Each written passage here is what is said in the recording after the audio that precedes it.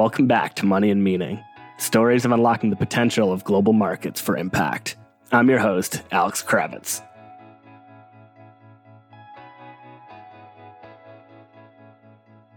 On this week's episode, I'm joined by Casey Vanderstrict of MIT Solve, a marketplace that connects social entrepreneurs around the world with both the MIT innovation ecosystem and an extensive member network of organizations such as Nike, the Gates Foundation, and Microsoft. Casey runs the recently launched Solve Innovation Fund, a philanthropic venture vehicle that allows MIT Solve to support their entrepreneurs at multiple stages of their journey.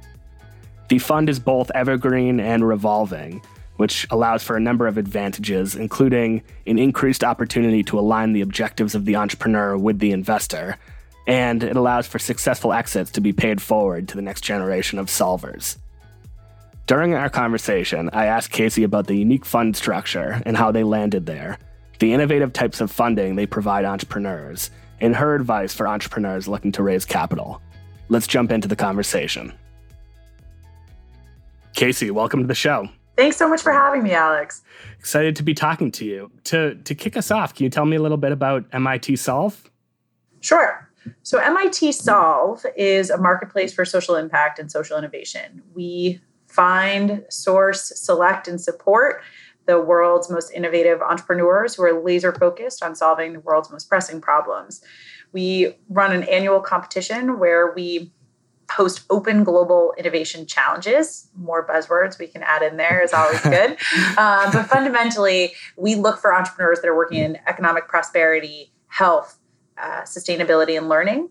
And then we bring those folks into our community and support them through transformational partnerships in three categories: funding and financing opportunities, corporate and strategic support, and of course, involvement in the MIT ecosystem, be that through technological support or lab space or expertise and mentorship. So fundamentally, we're focused on bringing partners together, and that could be partners from lots of different places across the ecosystem with the Solver team at the core, these cutting edge entrepreneurs that are coming from around the world. And what are the 2020 grand challenges that these organizations are trying to solve, and how have they been completely turned on their head over the last 5 or 6 months? I imagine this has been an interesting year. Yeah, so the world has changed in the last 6 months in a pretty substantive way. So every year, let me give you a little sense of how we develop them, and then the big reveal I can share with where we are for 2020 and sort of what we're thinking about for 2021. We typically launch, as I say, 4 challenges: one in health, one in economic prosperity, one in learning, and one in sustainability. As of March, we actually launched a 5th challenge this year focused on global health security and pandemics. It is not specifically COVID related or focused, partially because of the timing. So because of our annual cycle, we wanted to make sure that we were inclusive and we weren't so focused on COVID that we lost an opportunity around health security, long-term vision and systemic impact, and so that some of these entrepreneurs may have solutions that are applicable in later stages of a pandemic or even might be applicable to sort of a future global challenge. So putting that 5th bonus challenge aside this year, typically we work with our network and our members to drum up ideas about what's important to the field and what problems are really facing entrepreneurs, but society more broadly, that are relevant to our community. So that includes conversations with funders and with investors, with entrepreneurs themselves, and of course with corporates and other ecosystems players to say, okay, what problems do you see out there in the world, and where is there entrepreneurial momentum that might actually be able to drive measurable impact against some of these challenges? So we start those conversations over the summer, and we narrow in on specific themes. And then based on feedback directly from our member network, we're able to refine those themes to launch the global challenges. So that's a very long way of saying, drum roll please, the current challenges on which we're evaluating solutions. For our economic prosperity pillar, we're looking at good jobs and inclusive entrepreneurship. For our learning pillar, we're looking at learning for girls and women. For our sustainability pillar, we're looking at sustainable food systems. And of course, for our health pillar, we're looking at both health security and pandemics, as well as maternal and newborn health. So really interesting categories.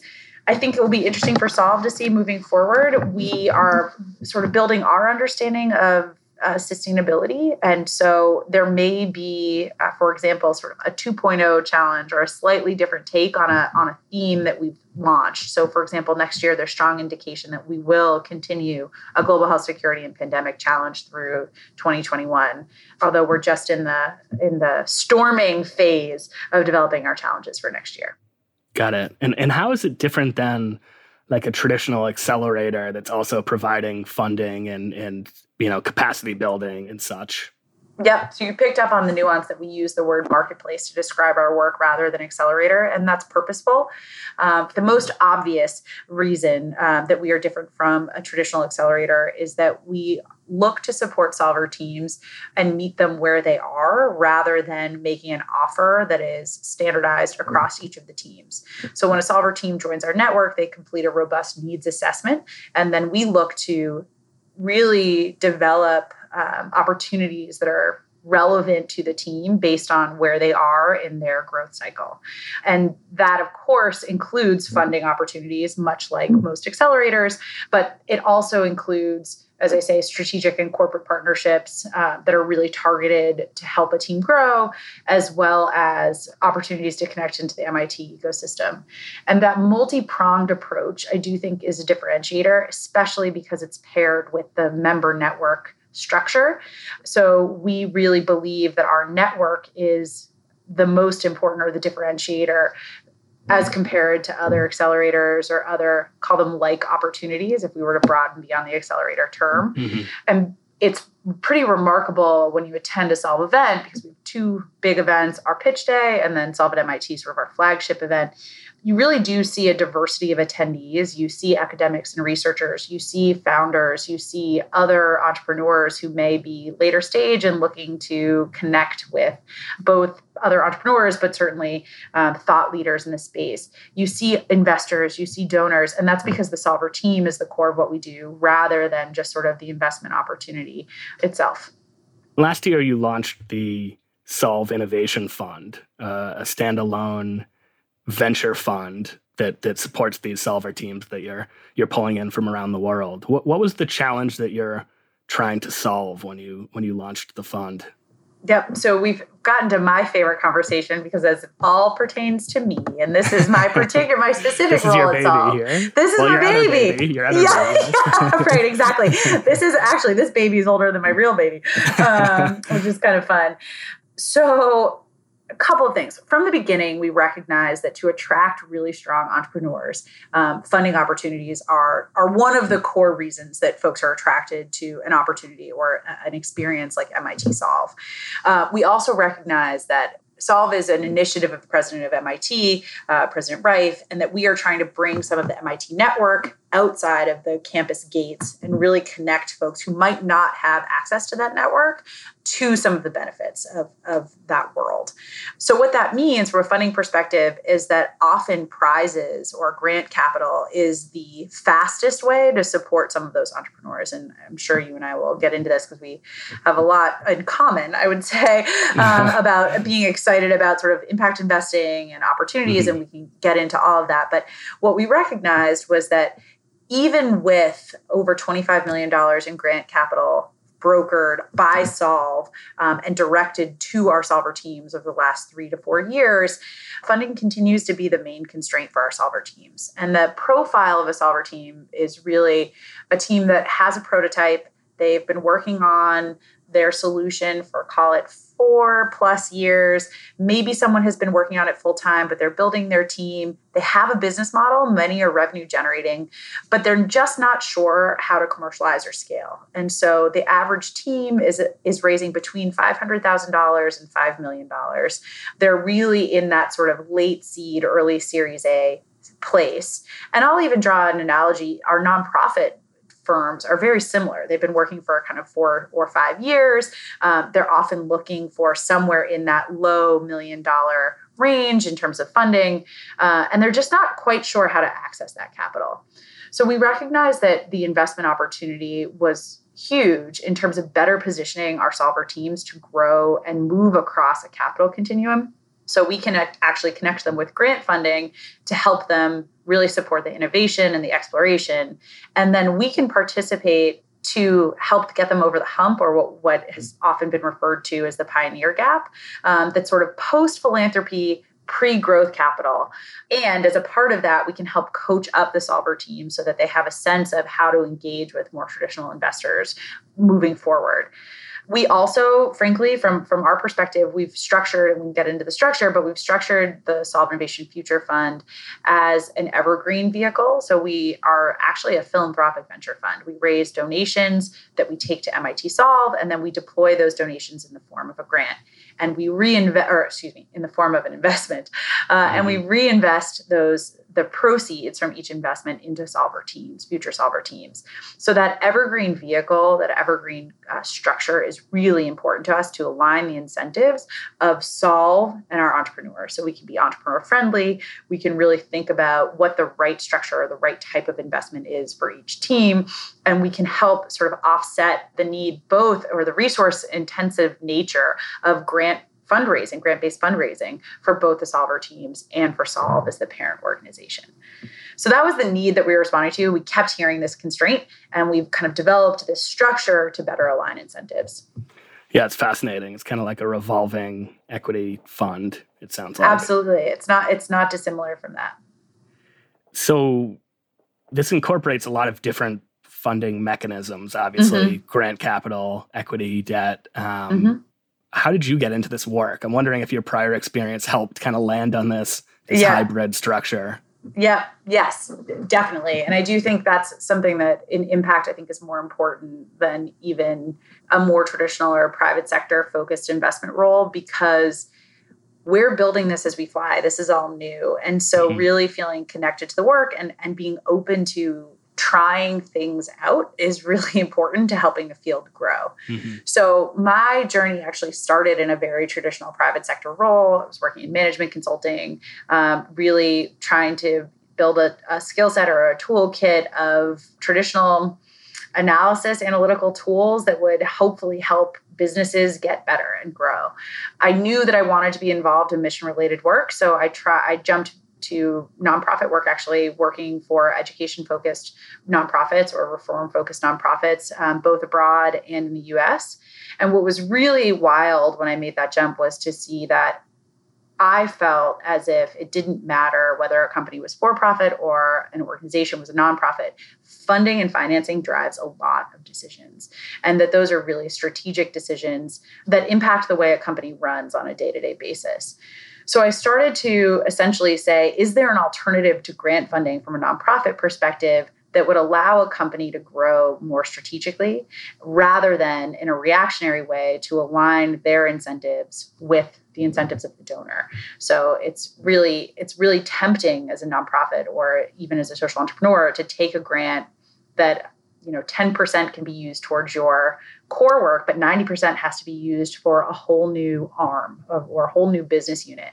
And that's really hard to build a sustainable business if you're trying to appease every donor along the way.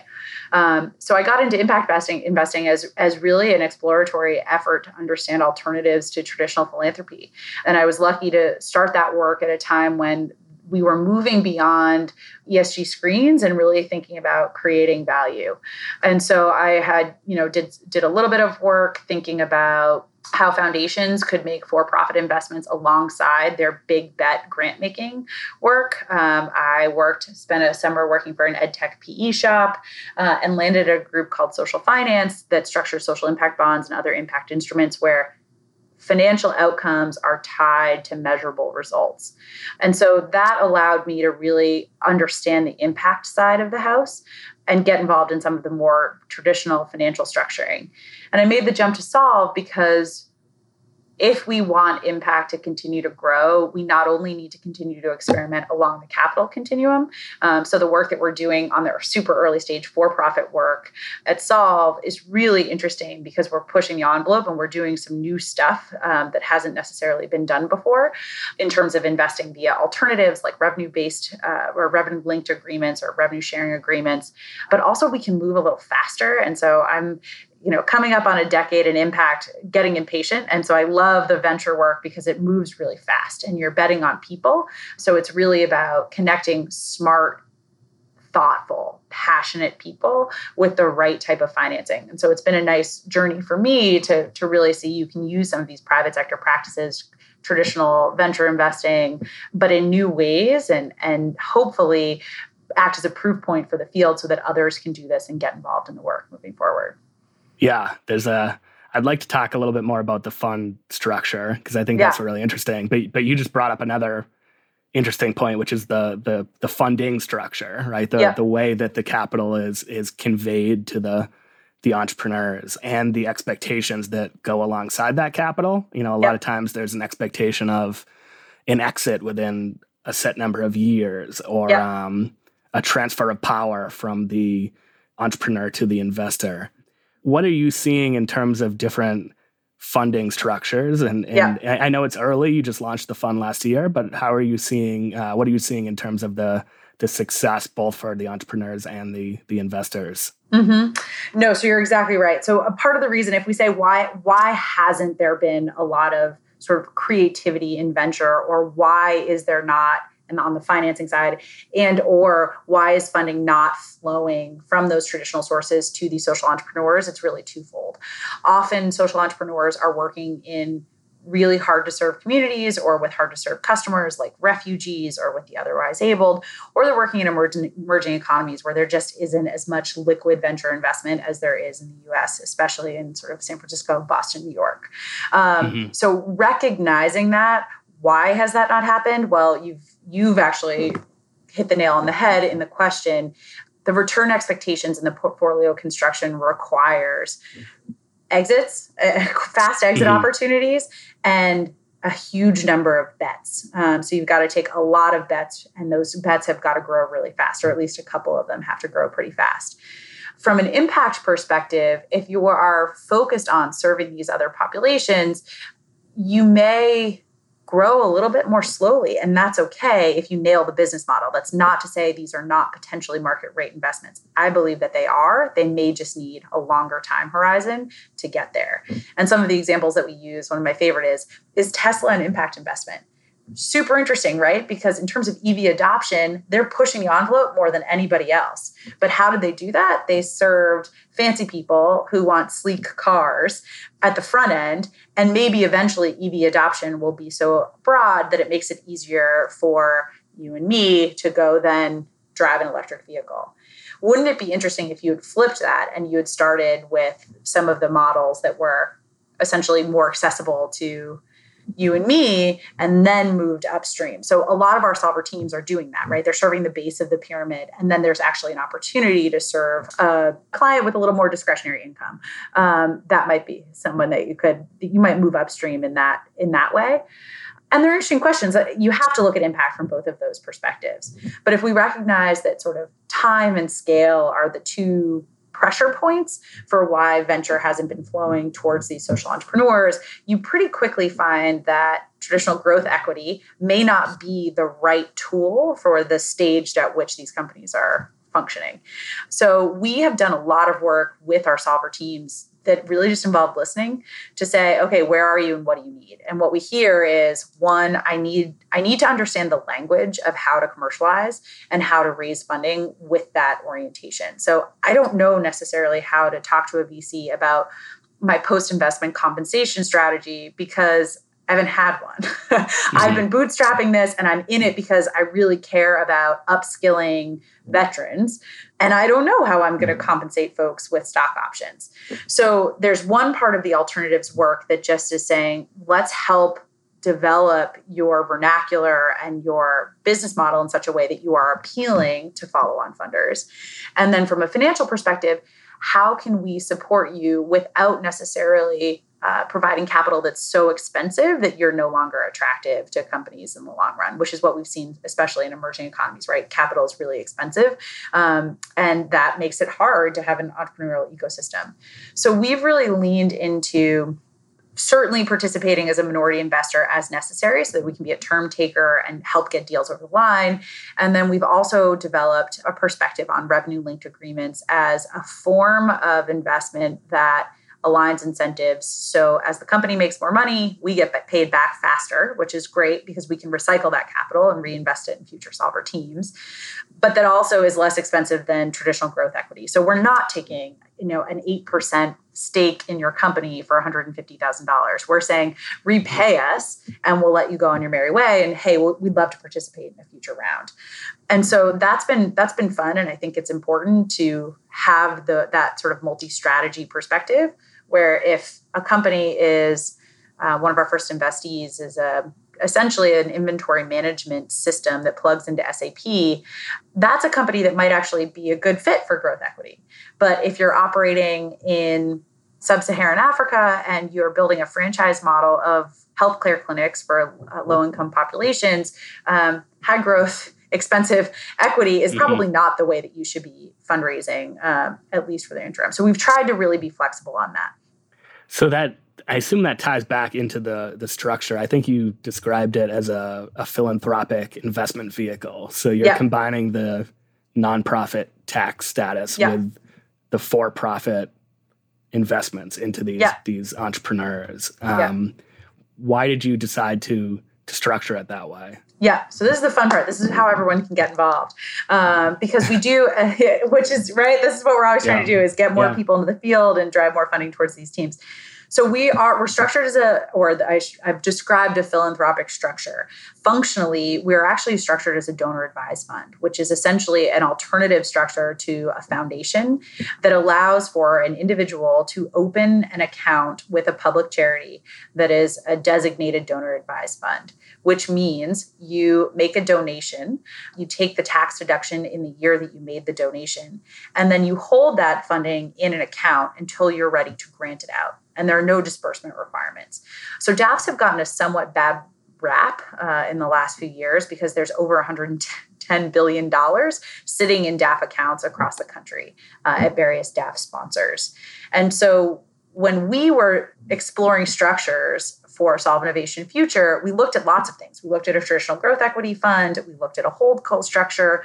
And we found the DAF structure because we recognized the benefit of using philanthropic capital to allow us to be entrepreneur friendly, while we also are able to take advantage of a source of funding, this $110 billion of funding that's really just sitting in DAF accounts and not being used until it is granted out in the form of very traditional grants. Instead, while it's invested, it's typically passively invested, often in mutual funds or other potentially impact-focused funds, but not actively being directed towards social investment. So we saw this huge pool of funding, and we saw that the source of the funding actually allowed for us to do some of the work that we were hoping to do for our social entrepreneurs. And we said, this is it. We found the solution. And we think that we can act as a proof point for the field by demonstrating that by making investments out of your DAF account directly into social entrepreneurs and then recycling that moving forward, we can open the world or open the doors or prove or demonstrate, choose your own adventure, how this can be done by the individual. And DAF accounts actually can be opened often with very low minimums. So it makes it more accessible, again, for you or me to be able to do this on our own. And whether that's through sort of aggregated channels where someone like Solve Innovation Future actually directs the investments and their donations to us. Or if you, for example, saw the Beyond Meat IPO and wanted to participate it out of your DAF, that you could do that. So we're hopeful and excited that that Solve Innovation Future can be a proof point for the field and help to sort of loosen up the DAF market and be a new source of funding for social entrepreneurs. Mm-hmm.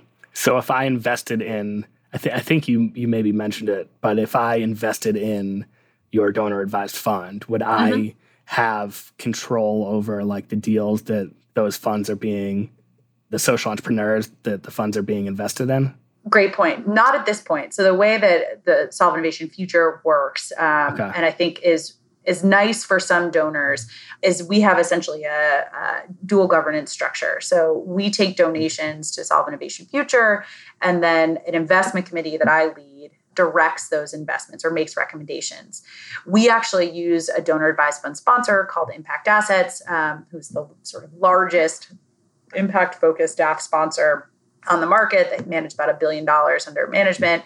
And those folks ultimately quote, own the assets and then direct those investments. However, as sort of an intermediary like Solve Innovation Future is a really nice way to do two things. One, get access to pipeline. And so if you are a small sort of donor advised fund, or if you want this to be a part of your annual charitable giving, we are a pipeline. We do the work of sourcing entrepreneurs around the world. This year, we had 2,600 applications from 135 countries, and we'll select about 35 to 40 solver teams. So we've sort of done the hard work of sourcing the teams and then structuring the investments. And then we loop in donors through a second governance structure called the Leadership Circle. And that team not only helps guide the portfolio strategy, so they're the ones who say to me, okay, you're over-indexed on health teams. What are you doing on sustainability? And what are the impact metrics that you're trying to achieve? But they also help engage directly with the solver teams through mentorship and other supports in such a way that we essentially provide both pipeline and connectivity. If you wanted to do this on your own and you have the time and the energy to go source some of these deals, certainly you could make those investments directly out of your donor advised fund, as long as your donor advised fund sponsor allows for those direct investments. So that's the sort of number one question I would make sure, if I was an individual who was interested in doing this work, would ask of my donor advised fund sponsor, can I make direct investments in for-profit teams? Not all donor advised fund sponsors do that. Got it. Can you give an example of a solver in your portfolio and maybe how they've used the various capital sources or opportunities on the capital spectrum that you provide? Yeah, absolutely. So a couple come to mind, but since I referenced the team that's an inventory management software, give you a sense of who Stephanie is. So one of our first investees, the name of the company is Queen of Raw. It was founded by a woman named Stephanie Benedetto, who's a sort of New York native, first-time entrepreneur. I should say that Solve is actually 52% female-led across our portfolio, which we're really excited about. And as you can imagine, diverse racially and ethnically therein, especially given our global focus. But Stephanie started the work by building what she saw as a marketplace for dead stock.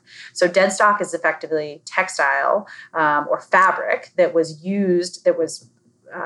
woven, that was created for textile, for any purpose that you would use fabric for, right? So whether you're a fast fashion brand or you are a car maker, you're using textiles.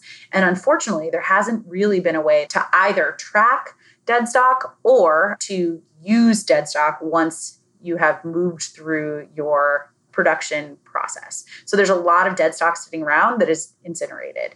And it takes a huge amount of water to actually create textiles.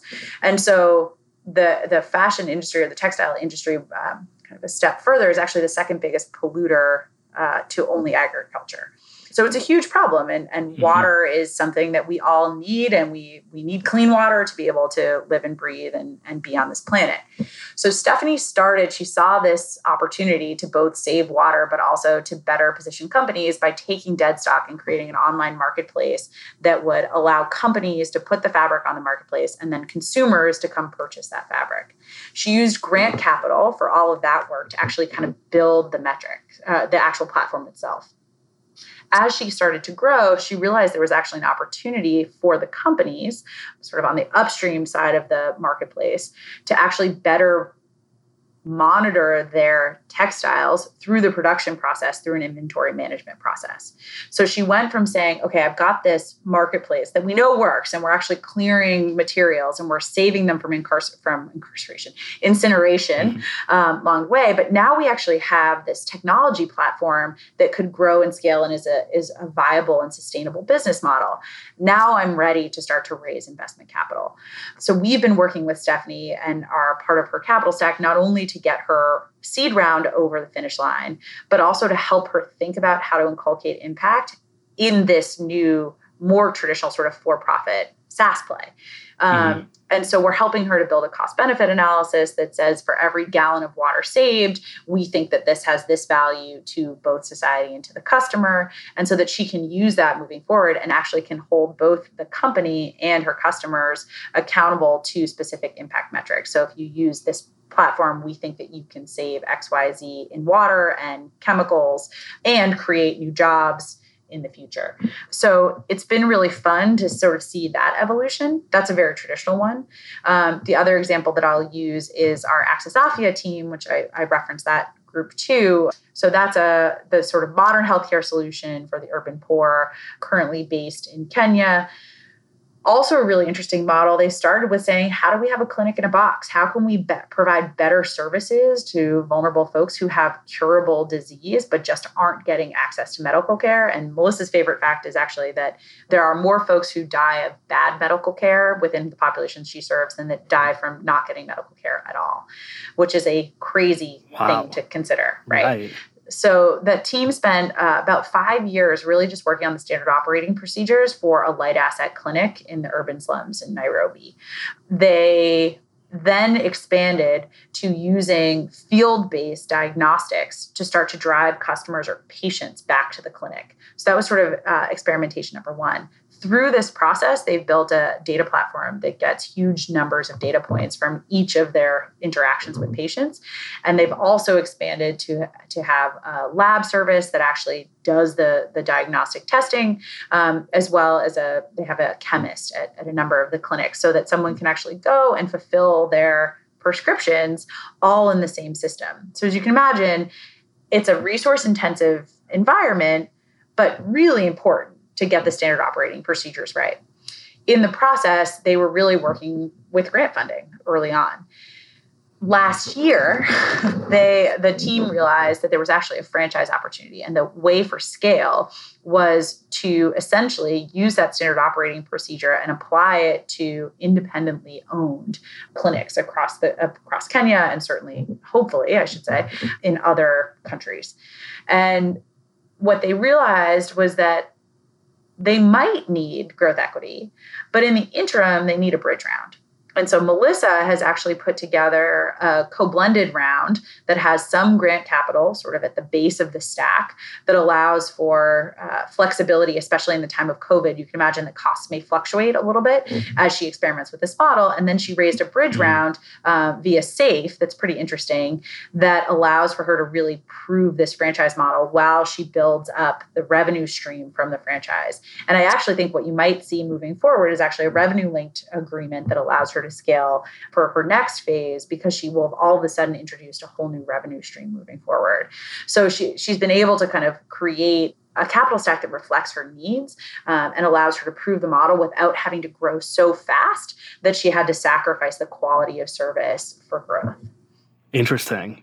Do you have any advice for entrepreneurs out there who are raising capital? I mean, you're seeing so many of these innovative funding structures and capital stacks. And what are some considerations that they should take into account? Yep. Have a strong perspective on what the 10-year plan looks like, if that makes sense, that is realistic. So one, everything takes longer than we think in startup world. Having worked at a number of startups now myself, the sales cycle takes longer, fundraising takes longer, it all takes longer. So how can you realistically, without saying, oh yeah, I'm going to, I'll IPO in 5 years. How do you think about actually creating a staged approach to financing that allows you to retain ownership of your company while you also have a vision that is directive enough, or North Star that's directive enough that you are growing in a sustainable way? And so that's sort of number one of realistically, and we see this with social entrepreneurs often, if you want to own or operate, that's great. But let's develop a financing plan over a series of years that allows you to do that without having to sell huge amounts of your company along the way. The second piece is really thinking about trying to be selective about your investor group.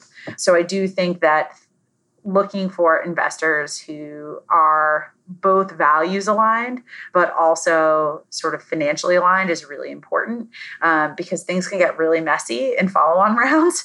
And so making sure that the investors see eye to eye can be really important in the early days to make sure you're positioning the company for sustainable growth in the long run. So what's next for MIT Solve and the Innovation Fund? Yeah. Yeah, a couple of things. So first, immediate next step, we are so psyched for our 2020 pitch day, Solve Challenge Finals, that we'll host on September 29th.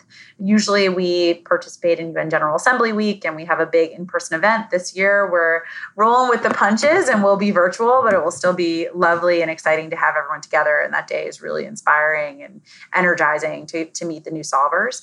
We're hoping to make a couple of investments by the end of the year so that we can continue to support the solver teams and sort of walk the walk of putting capital to work to push impact or drive impact for the world's most pressing social problems, most pressing problems broadly.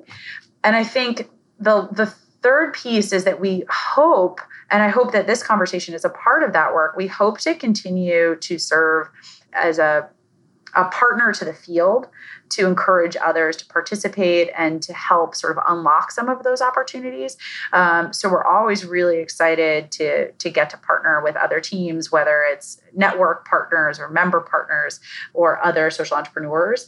And it will be fun to see what that means for the long run, because I think this, for us, the DAF or Solve Innovation Future in this current structure is just step one.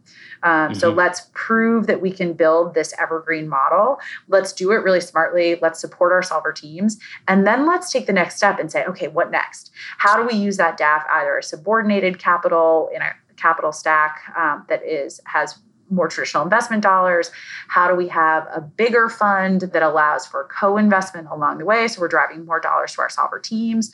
Or more broadly, how can we use this to sort of spread the gospel of Solve and think about, are there other teams that were maybe finalists, but not necessarily selected as solvers? And how do we interact with those folks? And how do we use this investment ethos to sort of bring those others and support those other entrepreneurs who are doing really excellent work into the fold? So it'll be interesting to see. I think there's a lot we can do. But in the interim, we're gonna get to know our new solvers, hopefully make a few more investments, and hopefully kind of work with the field to get others excited about what we're doing too. Is with the demo day online, is it open to the public? So it is not. There are sections of the demo day that are open to the public. We do have a plenary event that folks can join. But if anyone's interested in becoming a member or certainly supporting SIF, definitely I'm happy to be in touch with folks and answer questions. It's a big part of our work. Mm-hmm. Okay. Well, we'll link to that in our show notes. Perfect. Is there anything that I haven't asked you that you'd like to mention before I let you go? I'd sort of put out a call to action of building, getting more folks involved in this on the day-to-day. You know, we talk a lot about how does impact investing both continue to evolve so that we're not looking at impact investing as a separate thing that's kind of hard to understand and complicated and maybe concessionary, to say, no, impact investing is just smart investing. What are we looking for? We're looking for entrepreneurs who care about their employees, who care about their customers, and who care about the world, and whether that's through climate and sustainability questions, or if it's more broadly about inequity and social justice, that's really what we're looking for when we talk about impact investing. And I think it is our job to continue to think about using some of the strategies that have worked for the traditional capital markets and putting them to work with sort of this new spin. What I'm most excited about is continuing to see sort of the growth of revenue-linked agreements, looking at, for example, equity buybacks and employee and stewardship ownership, and some of the stuff that made Ben & Jerry's look good 15 years ago. How do we bring that back to the fold so that more folks can participate in that, and we can really contribute to sort of lasting alternatives and really matching structures to the needs of entrepreneurs and to the needs of beneficiaries and clients moving forward? Well, it's a great note to end on. Thank you so much for taking the time. I'm really glad we were finally able to do this, and really enjoyed speaking with you. Yeah, well, we appreciate it too. And as I say, definitely folks should feel free to reach out and ask us questions. We'd love to get to know all the listeners of the podcast. And a huge thank you to you. I know this is no small undertaking, and we're really grateful to have been a part of the series. Thanks, Casey. Thanks for listening to today's episode of Money and Meaning. I hope you enjoyed the conversation with Casey Vanderstricht of MIT Solve. As always, we will post a blog on our website at socialcapitalmarkets.net, where we highlight anything we talked about during the episode, such as their upcoming demo day, and resources that you can dive into if you're interested in learning more about any of the topics discussed, such as, their innovative fund structure or the grand challenges that they're working on this year, or if you're interested in getting involved and donating to the fund. So you can check that out at socialcapitalmarkets.net. If you enjoyed the episode, please share it with a friend, post about us on social media, and tag us at SoCapMarkets. If you want to get in touch with me, if you have any questions or guest ideas or anything like that, you can reach me at moneyandmeaningpodcast@gmail.com. And with that, we'll be back in 2 weeks with a new episode.